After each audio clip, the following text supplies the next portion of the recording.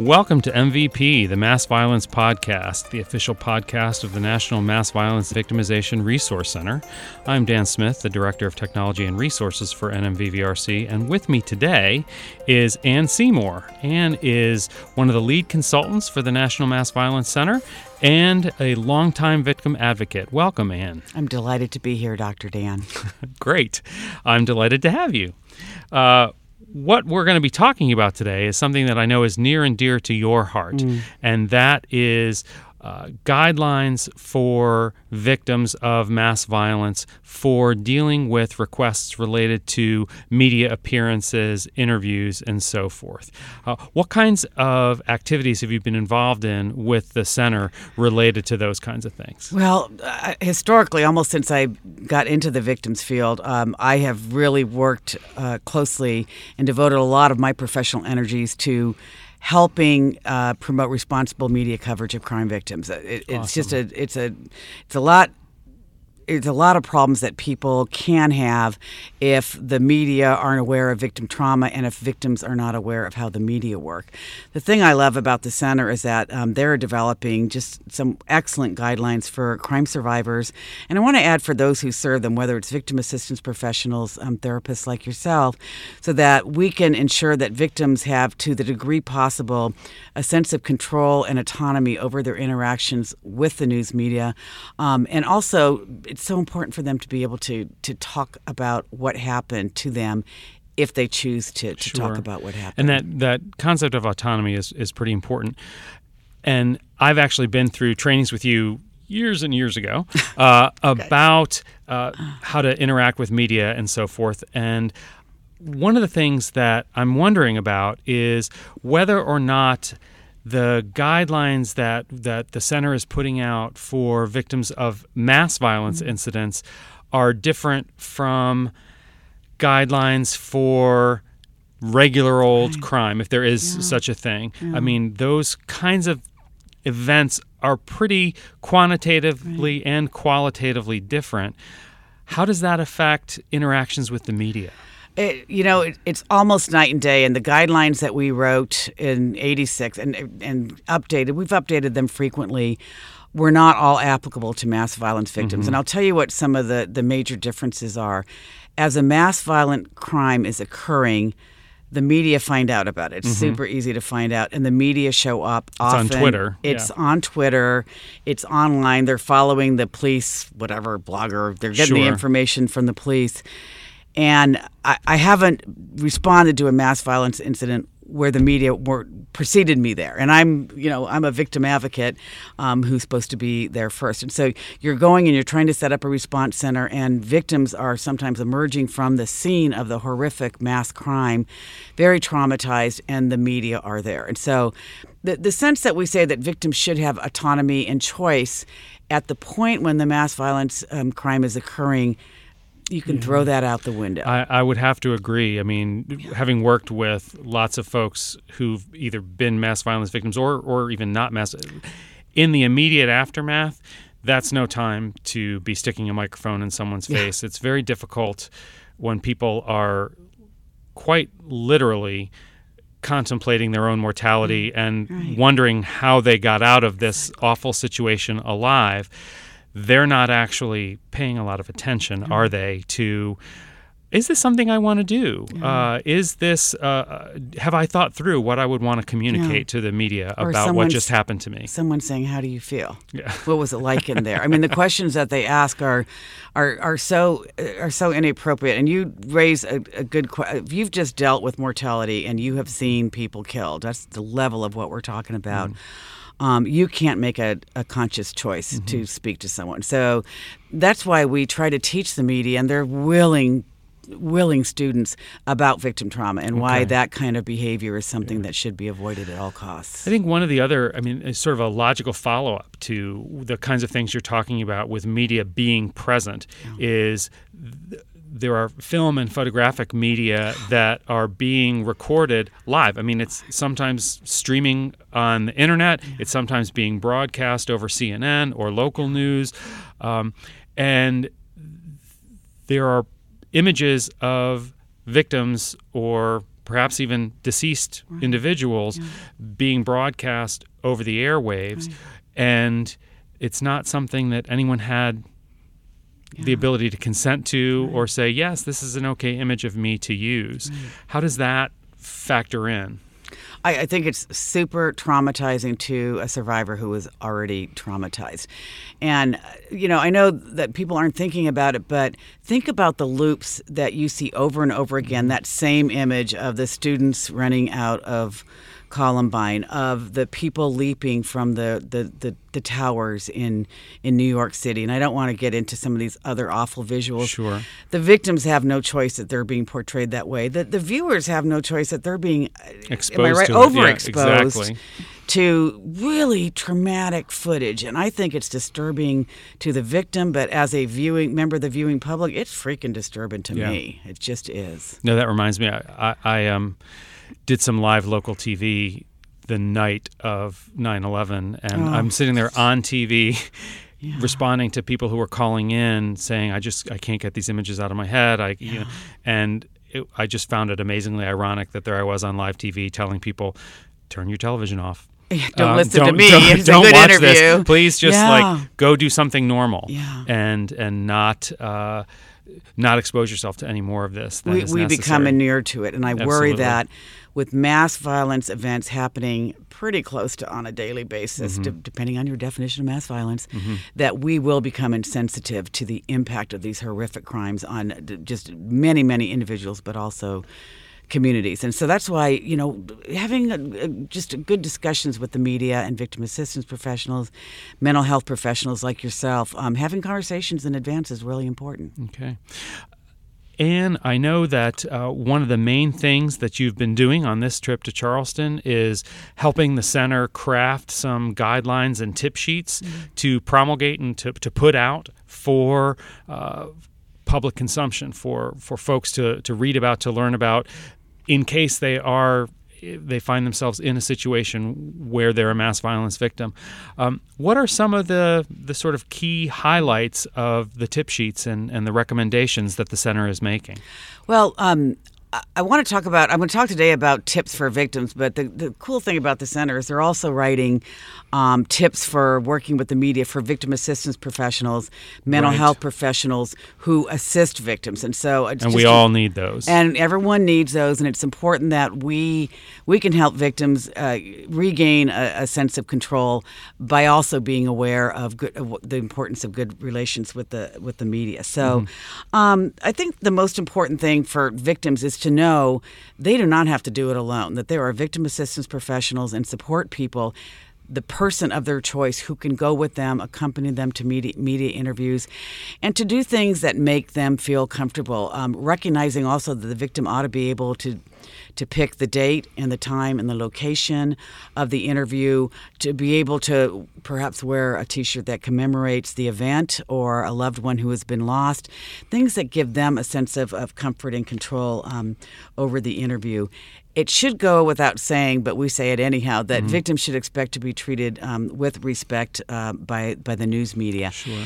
And recognize, and you can probably say more about this, that doing a media interview for some victims can be very traumatic. Oh, absolutely. I mean, there are a lot of factors that determine how upsetting a mass violence incident or some other kind of trauma is. And one of the main symptoms of post-traumatic stress disorder is being distressed whenever you're reminded of the event. I mean, that's sort of a cardinal hallmark feature of post-traumatic stress disorder. And that's basically what a media interview is going to do. It's going to be saying, so tell me about what happened. Think about what happened. Remember what it was like. And all of those kinds of questions, all of those kinds of prompts are cues for trauma symptoms, unpleasant memories, and they can be extraordinarily distressing to victims. And I want you to go lecture every journalist in the world, because you hit the nail on the head, and we're asking them to relive a horribly traumatic experience. And if journalists understood that, you just explained it, well, it's beautiful. There is this sort of misinformation out there that instantaneously debriefing after an event is somehow therapeutic. And actually, there's some notion that forcing people to do that is helpful. And in fact, it's the opposite of helpful. It can be highly distressing. It can, as you've pointed out, the importance of autonomy and choice. Right. If I don't choose to talk about this right now, that is my choice, and making me do it may just compound the symptoms that I'm feeling. Yeah, you are exactly right, and again, hit the nail on the head. I think also for victims who want to get a message out to the media but are not able to do so for a lot of really good reasons, that they understand that they can select a spokesperson or an advocate of their choice to speak to the media. And we advise victims also to don't just send the person out to speak, but tell them the message that you want out, any boundaries and things that you don't want discussed so they can accurately represent you. Similarly, you can release a written statement or an oral statement. With the technology today, it's very easy to get a recording out. We want to make it easier for victims who don't want FaceTime, who don't want their photo taken. Very many of them, they still feel that they have a way to get their voice out. I would think for some victims in particular, it would be extraordinarily intimidating to sort of have a member of the media question you or ask you about things. I mean, even if the media member had the best training and was doing the most conscientious job possible, there are questions that may seem confrontational or may seem to express doubt or ask for clarification about something or appear to victim blame or be judgmental. Exactly. And that, to me, would be a concern about not wanting to do media. And so I think this point about either having a spokesperson who conveys what you want to say, a written statement, or even, like you pointed out, a recording. I mean, nowadays, most phones have audio recorders. That's right. And you can get out a message like that. I think that's a great tip. And I really encourage them, not because it's my job, but to have a victim advocate or a person like you, a support person who can be there and stop an interview, and not in a rude way, but just say that question makes me feel uncomfortable. I mean, the victims need to know that just because a question is asked doesn't mean that they have to answer it. And so anything we can do to give them a greater sense of control over the situation. What you just said, Ann, really sort of brings to mind an issue that we haven't really talked about and haven't touched on. You were talking about the importance of having a support person, someone there to maybe be a buffer or hold your hand or set some limits on what gets asked. What about a situation in which the victim kind of requires that because maybe they're a minor or someone who's too young to really kind of make those choices about autonomy? What are some of your thoughts about whether very young victims of violence should be doing media?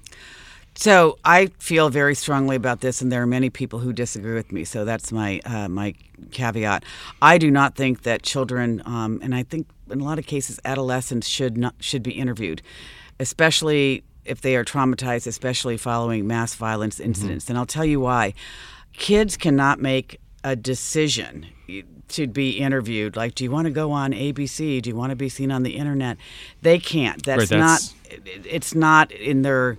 There's sort of a conflict there about fame, but it's not quite what maybe they think of it. Yeah, and they can't make that conscious choice. The other thing, and you're such more expert in that, is that children's exposure to trauma, how they are processing it. They do not have the skills that adults have, and sometimes adult skills aren't so good. So children in the aftermath might be really, really freaked out. The thing that concerns me a lot about that, I agree completely that the emotional impact is very difficult to predict with young people. Some kids really don't seem to be fazed by it. Other kids just freeze, or if they say something that isn't exactly right. Later, they feel terrible about it. I didn't say that the right way. And it sort of just sticks with them in ways that it probably doesn't with adults. The other thing that I worry about, and this is true of everyone really, but I think it's particularly true of kids, is they might end up, because of their sort of limited ability to make sense out of what happened, they might end up saying something that isn't really 100% factually accurate. It might just be their perception of what happened, and another person who was there might say, whoa, that's not what happened. And those kinds of public incorrect statements or may interfere with a law enforcement prosecution or public perception of what happened at the event. So like you, I have a lot of caveats and concerns about interviewing young people. I also have concerns about grown-ups being interviewed and bringing their kids in tow with them to the interviews. I was telling you before about an experience I had here in South Carolina following the Susan Smith incident, which, tragic. For those of you who don't remember, is a mom who murdered her 2 small children by putting them in the back of the car and pushing it into a lake. And throughout the small town in South Carolina where that happened, the news media, as we've talked about, even though it was not technically a mass violence incident and it was absolutely horrific, media descended on Union, South Carolina, and they were walking around the streets interviewing citizens on the street, and moms were out with their small children and toddlers and picking them up and being interviewed about this mom who murdered her children.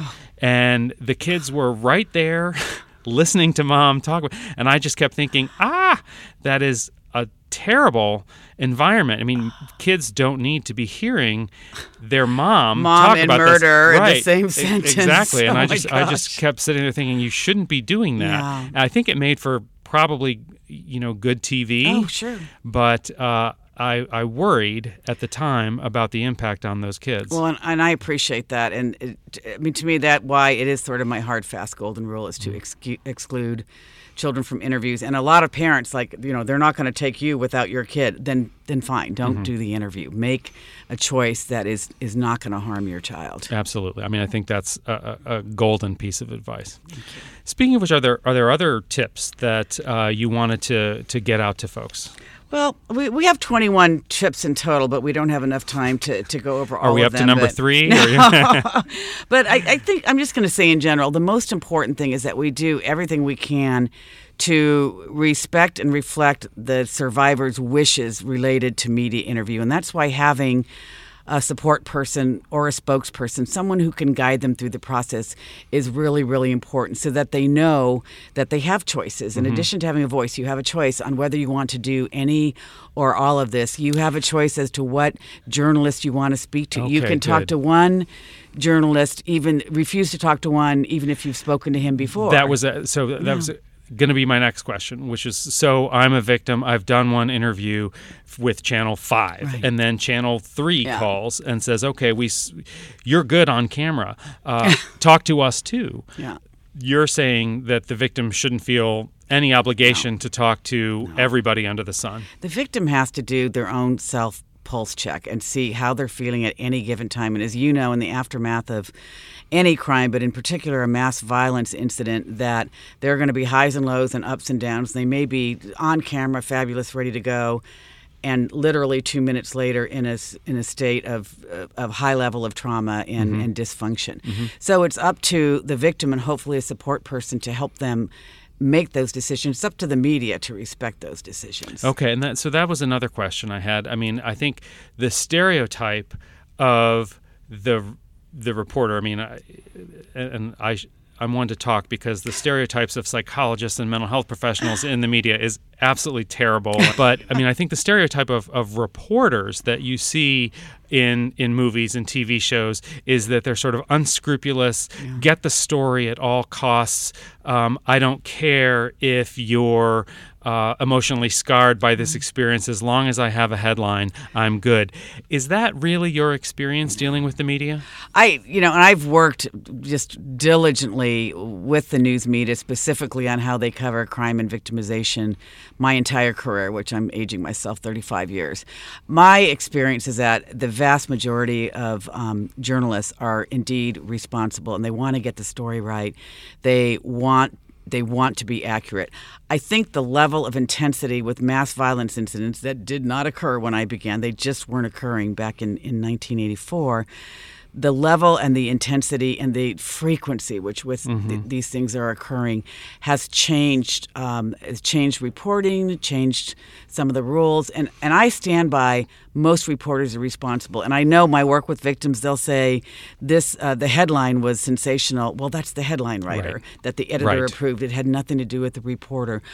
Someone on camera who didn't like the fact that they thought their face wasn't going to be shown. Well, that might be the producer at the television. Choice, yeah. So understanding the hierarchy of both print and broadcast media, which are included in our guidelines, is very important. And I would encourage you, Dr. Dan, and the center to also do a podcast, an upcoming one, on social media. That's a whole nother bailiwick. We're always looking for topics. It's a can of worms because of the propensity of social media to put out a lot of information that is not accurate, which is really, really harmful to victims. So our tips, I want to be clear, are really for broadcast and news journalists. Sure. Okay. Social media is a different animal, and I like that idea. I think we'll be looking for that. Excellent. Well, you've been listening to the Mass Violence Podcast, the official podcast of the National Mass Violence and Victimization Resource Center. With me today has been Ann Seymour. She's been dropping gems of knowledge about victims and interacting with the media. And thank you, Ann. We really appreciate your time while you're here. And I think you've got a soccer game that you want to go watch. So go USA. Go USA, absolutely. And thanks very much for listening. Thanks to the center.